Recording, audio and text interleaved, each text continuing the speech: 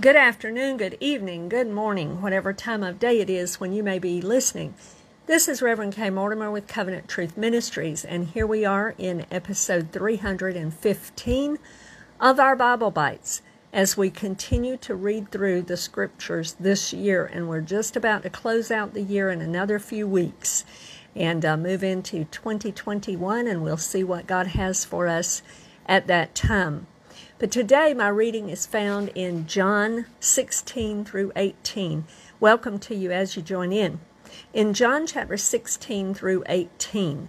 In 16, we're still in the Last Supper. Remember that. We're still in the conversation and the teaching and the discourse that Jesus is having with his disciples during the last Passover Seder before he will be heading to Golgotha to pay the price for our sins.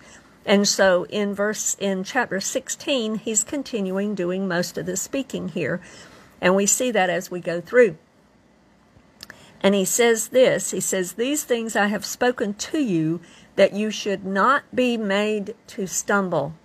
In other words, he's telling them, he's just been talking to them about several things. First of all, he's telling them here that the truth given to them ahead of time is designed to keep them from stumbling when things do not work out the way they think it should. Because he knows what's fixing to happen to him, and he knows that they're going to be completely blindsided by it. They're not going to understand it. They're going to depart from him for a season. He knows all of that ahead of time. So he's telling them here that I'm telling you these truths ahead of time so that you don't stumble, because they're not going to play out the way you are expecting.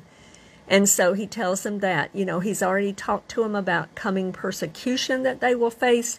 He's talked to them about the Holy Spirit and his work and his coming soon, his expectations of them, and what is going to happen to him. And so he's trying to tell him, listen, I know you're not going to understand it. It's not going to work out the way you think. So I'm telling you these things in an effort and for you so that you will not stumble, because it will be different than you think. He talks about the coming persecution in verse 2, that, he says that whoever will kill you will think that they're doing a service to their God. It will be that they will be that evil and deceived in their minds to consider killing Christians as an act of worship to their evil gods. And we can even see some of this in effect today as well. So we just need to understand these were the things that Jesus said he knew were going to happen. In verse 6 through 7, he tells them that they're going to sorrow, or they're sorrowing as he's talking of leaving them. But he comes back and he says, but it's to your advantage that I do go away. Because as long as I'm here, the Holy Spirit can't come. I've got to return to the Father, for the Father then to send you the promise of the Father, the Holy Spirit, so that you can then be comforted, and so that you can then be empowered by the grace of the Holy Spirit to do what you're supposed to do. So he says it's to your advantage that I go away. And then I want to read to you in verse 8, in verse 7 is where he says that, "Nevertheless, I tell you the truth, it is to your advantage that I go away. For if I do not go away, the Helper will not come to you. But if I depart, I will send him to you." Then he goes on down and he talks about the job of the Holy Spirit when he comes into the world. He's going to be the Spirit of truth for the disciples of Jesus, for the Christians. He's going to lead us into all truth. He's going to be a comforter to us, etc. But to the world, he's going to come in, and his job is to convict the world of sin, of righteousness, and of judgment. And that is still true today. And so, beloved, it is through the convicting power of the Holy Spirit of God that people are drawn to come to Jesus when they have that revelation knowledge of their sin and of the punishment for it, and that there is a judgment coming. All of those things are part of people, drawing people to come to Jesus in real, sincere, saving faith. And so the Holy Spirit is not going to paint a rosy picture. He's going to come and tell the truth, because he is the Spirit of truth. Hallelujah. And so then as we go on, he talks about how the Holy Spirit will lead us in verse 13 of chapter 16. He speaks about how the Holy Spirit will lead us. It says that he will guide you into all truth. For he will not speak on his own authority, but whatsoever he hears, he will speak, and he will tell you things to come. So he's saying here that this Spirit of truth is going to be the one that will lead us into all truth, and that's still true today. That was proven even in the book of Acts through Revelations, how he was leading the apostles all through those times, and it's still true today. He still speaks to us today. He still leads us today. Hallelujah. In verse 14, I want to read this to you, because he's still talking about the Holy Spirit here, and he says this: He will glorify me, for he will take of what is mine and declare it to you. Now, we have to remember that John has clearly told us in the first chapter of this book that Jesus is the Word. The Word was with God. The Word was God. In the beginning, the Word was with God, and the Word was God, and so forth. So we know that Jesus is the living Word. Now, we have the written Word that was spoken by God and recorded for us, and that we call the Logos. And Jesus is the living Logos, you could say. So what he's saying here is that the Holy Spirit is going to take the Scriptures and make them come alive to you, and they will become spirit and life, because he's going to draw out something specifically for you in whatever moment or need you are in, and that word then from the Logos becomes a Rhema word for you, a living word in that moment.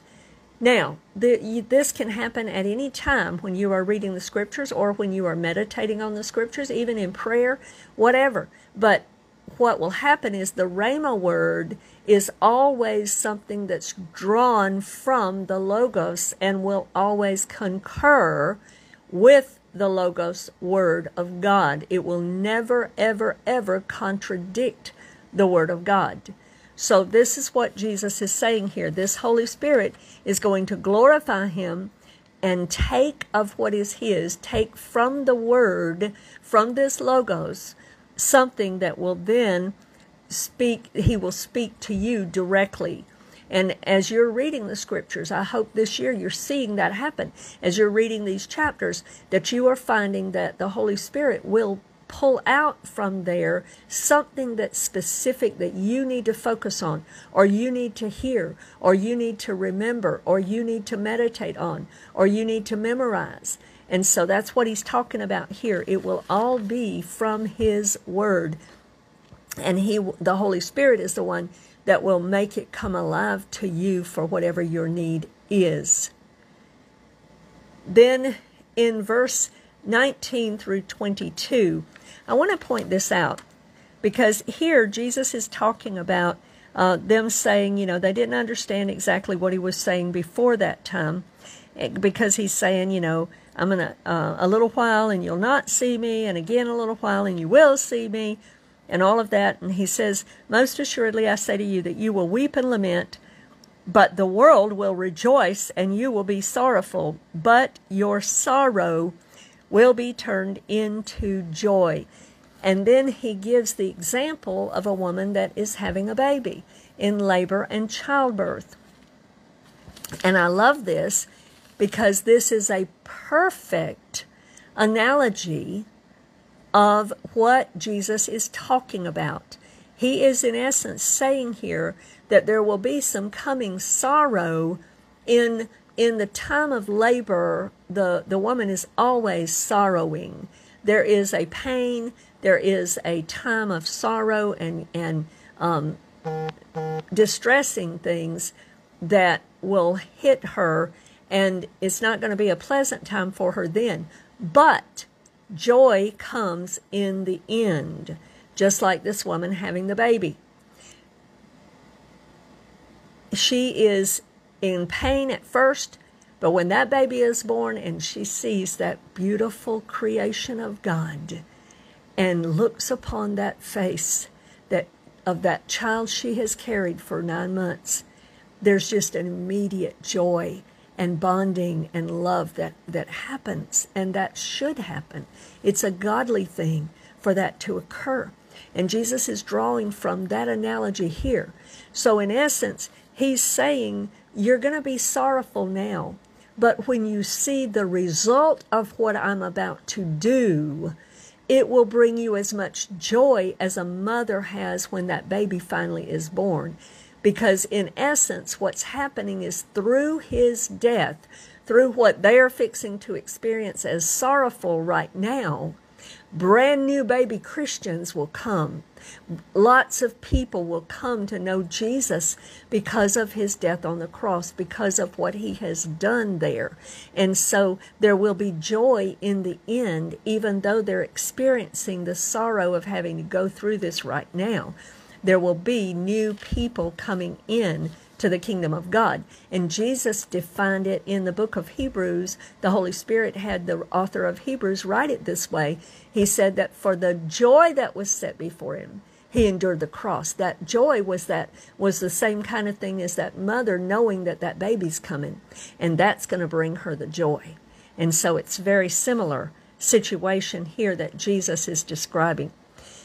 Then in verse 23 and 24, he says this at first here. He says, and in that day you will ask me nothing. He's talking about the day when he returns and we see him. He says, in that day you will ask me nothing. Now the reason for that is because when he comes again and we see him and we are with him, we will be with him and we will be known as we are known, Paul tells us in the New Testament. So we won't have a need to know anything more or to ask him anything more. At that point, the understanding that we need will be complete, and we won't lack anything because he'll be right there with us and we will know as we are known. But he goes on in that verse and he says, most assuredly I say to you, whatever you ask the Father in my name, he will give you. Until now you have asked nothing in my name. Ask and that you may receive, that your joy may be full.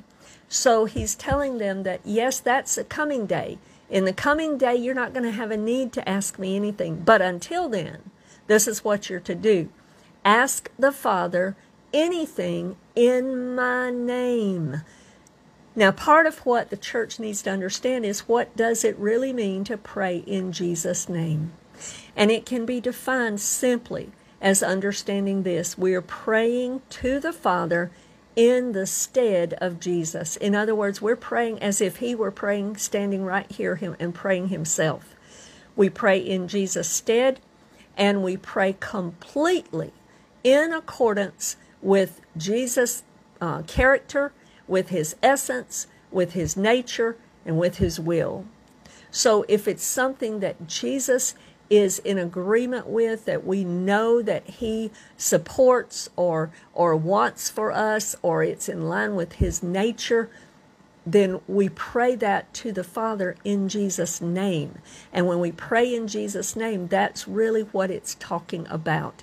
It's not just saying those words, in Jesus' name. It means praying in agreement with who he is, that his name represents. Because the name that the Jewish people, they believed that the name represented the actual character and essence of a person, whoever it was. So that's why you'll see the names in Scripture, and you'll see many important facts about those names. Sometimes they'll say, for instance, God changed the name of Abram to Abraham. He changed the name of Jacob to Israel. So there's a reason for changing names. There's a reason for the naming of things. And that's what Jesus is saying. You pray in line with who I am, with what I want, with my nature, with my character, with my will. Ask the Father anything in line with that in my name, and he will give it to you. Praise be to God. In verse 31, and 31 through 33, he is prophetically speaking here about his betrayal and about how they will abandon him. But then he says, verse 33, and we love this verse, but in this context, I want you to see something. The verse 33 of chapter 16 says, "These things I have spoken to you, that in me you may have peace. In the world you will have tribulation, but be of good cheer, I have overcome the world." And we all love to cling to that verse, and rightly so. It's a beautiful, peaceful verse of comfort to us and of confidence for us. But in the context of this passage, he's speaking that to them, to give them comfort and to give them peace, even though he knows that they're fixing to abandon him for a season, because he knows it will not be permanent and they will return to him. Chapter 17 is Jesus' high priestly prayer. His last night with the disciples before the cross, he's delivering to them this prayer over them and for others. Notice in verse 1 through 3, he specifies for us that his hour is here. We've seen many times in the Gospels where he said, "My hour's not yet come," or he would escape through the audience or through the crowd or whatever, because it wasn't his time. But he says, now my hour is come. Father, the hour has come. And then he says, okay, it's time. Glorify yourself. Glorify your Son. And then he goes on and he says, as you have given him the authority over all flesh, that he should give eternal life to as many as you have given him. And thus those that they know from the end, from the beginning, will receive him. It's not like we've chosen this one and we don't like that one, so we don't choose that one. That's not what he's saying. What he's saying here is that in their foreknowledge of the whole of time, they know the ones that will believe in him. And beloved friend, I pray that that's you as well. But he says this, Jesus defines for us what eternal life means. So if you've heard that term and you've never understood what it means, here's the definition in John chapter 17, verse 3. And this is eternal life. How does he define it? That they may know you, the only true God, and Jesus Christ whom you have sent. Now, that's the definition that Jesus gives to that. What is he saying? He's saying that it's a relationship. It is knowing God in an intimate, personal relationship where you are in fellowship with him. Knowing Jesus, his Son, in an intimate, personal relationship, in fellowship with him. If you'll remember, Jesus was called Emmanuel. God with us, God living with us, God doing life with us. That's what eternal life is all about. We're married to the Lord in a sense. He has become our groom and we have become his bride. And it's a personal relationship with deep and sweet fellowship with the Lord. That is eternal life. Praise be to God. And Jesus came to give that. And John writes so that we will know that Jesus came to give that. And he is the Father of eternity and can give us this as well. Notice in verse 4, he says, I have glorified you on the earth. I have finished the work which you have given me to do. Now, when Jesus went to the cross and died on the cross and cried out these words, it is finished, there were still people that needed to be healed. There were still people that needed to be delivered from demons. There were still people that needed to be saved. But he knew his mission. He knew the timing of his mission. He knew the amount of what he was to do and exactly what he was to accomplish. And his mission was to bring salvation to the world. And he showed the pattern. He became the role model for every one of his disciples, including those of us today that are still learning and growing in this Christian walk, so that we would carry the work on. He could not carry it on himself. Matter of fact, in these chapters in John, he says, greater works you will do, in another place that we read earlier. The reason is because we can only be one place at one time. We can't be everywhere at once.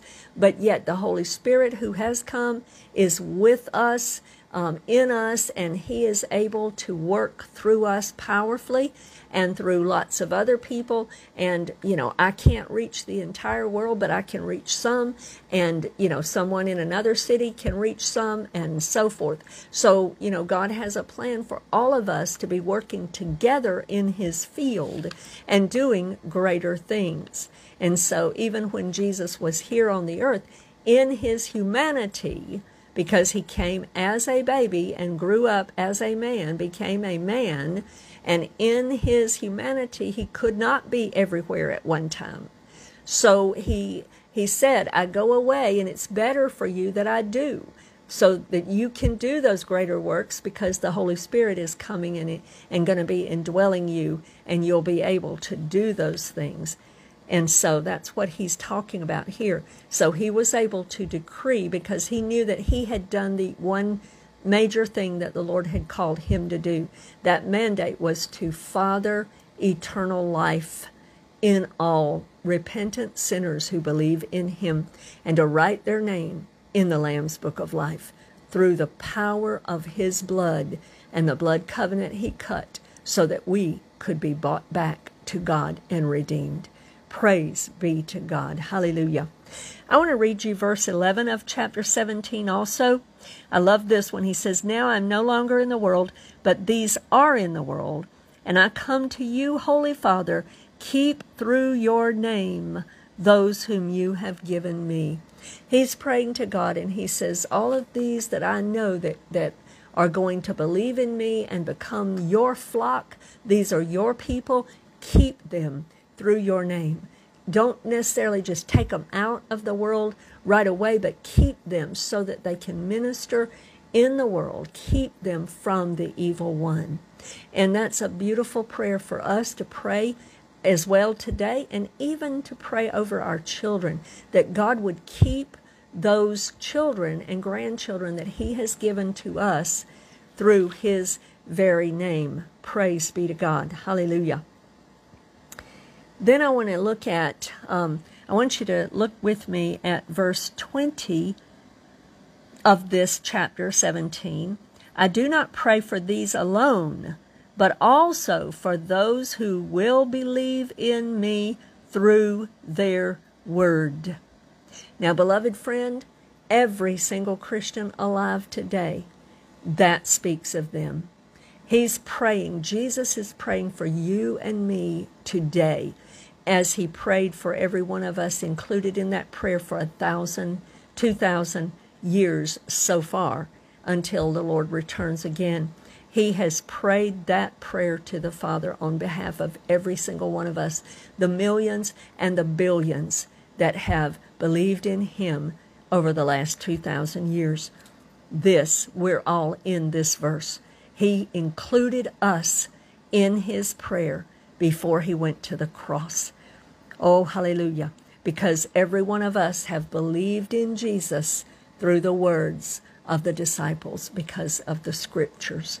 We've believed in the Lord through the words and through how they have taught us the truth, coupled with the Old Testament, and even, for instance, with the book of Hebrews especially, expounding and revealing the Old Testament and its connection to the New. So we have come to faith in Jesus through their words, and that includes, Jesus included us and blessed us in this prayer as well. Praise God. He knew about us even before he went to the cross, and he was thinking of us 2,000 years ago. He was thinking forward to the time when we are even living today. Notice in verse 24 also he says, Father, I desire that they also whom you gave me may be with me where I am. Jesus desires fellowship with you, friend. He desires to have that intimate relationship with you. He desires and wants to live with you and with us. His name is Emmanuel. He wants to do life with us. Praise be to God. And then in chapter 18, they go to Gethsemane, and we see his arrest and his betrayal and Peter's denial of him and his trial, all of that leading up to the cross, which we'll study and look to in chapter 19 and so on. But here he has the journey to Gethsemane, and he's going there to prepare to give his life. He prays to the Father there. And when the soldiers came to him and he said to them, I am, they said, he says, who are you seeking? And they said, Jesus of Nazareth. And he said, I am he. He's declaring himself to be God. And some of them were officers of the temple, officers of the priest. And so they were all taken aback by that, because here he was decreeing again that he is the Lord, which he is. He is the Lord. Hallelujah. And so they were shocked at his claim, or they were shocked also, I believe, perhaps at his willingness and honesty, because he didn't try to run or deceive them and go, oh, well, he went that away, kind of thing. No, he's not trying to get out of it here. He realizes his time has come and he has to fulfill what God sent him here to do, and that was to redeem us. I want to read to you verse 11 of chapter 18. So Jesus said to Peter, put your sword into your sheath. Peter's gotten impetuous again, and he cuts off the ear of Malchus, and Jesus has to fix it. And we read more details about some of these events in some of the other Gospels. John's purpose is to focus on one thing, and that is so that his readers will believe in Jesus and have everlasting life. He's already told us that. So Jesus says to Peter, verse 11, put your sword into your sheath. Shall I not drink the cup which my Father has given me? And that cup he's referring to is all that he's about to endure to bring and to buy redemption for you and for me. The cup of redemption through his blood. Praise God. So we see how he's arrested, he's bound, he's led first to Annas and then on to Caiaphas. We read about John and Peter following him, Peter's 3 denials, between his arrest and the time of the cock crow, which was usually around 3 a.m. in the morning. And so then we see Jesus going before Pilate at the Praetorium, which was probably located at the Antonia Fortress. And this was approximately 6 o'clock in the morning, very early in the morning. And then in other Gospels, we find the details about how he spent some time before Pilate. Then Pilate sends him to Herod, and then Herod sends him back to Pilate. Now, John skips a lot of that, but it is in some of the other Gospels.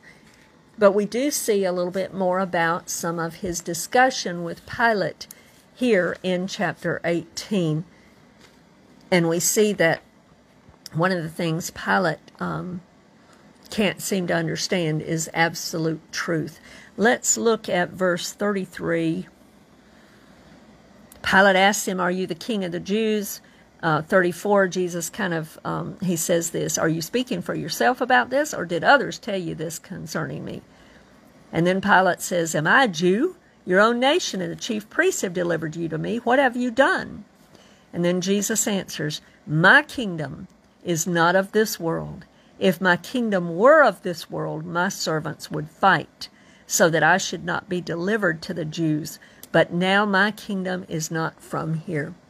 And friend, there's a lot in that we need to remember as well. We're living in perilous times. The Bible's already predicted these times would come. We don't know what all the future holds in different arenas of our lives, in different spheres. We don't know what the future holds in government and in other geopolitical realms. We don't know what to expect. But one thing we do know, Jesus' kingdom is not of this world. And he's saying here that we're not to draw up arms militarily and go out and fight for Jesus.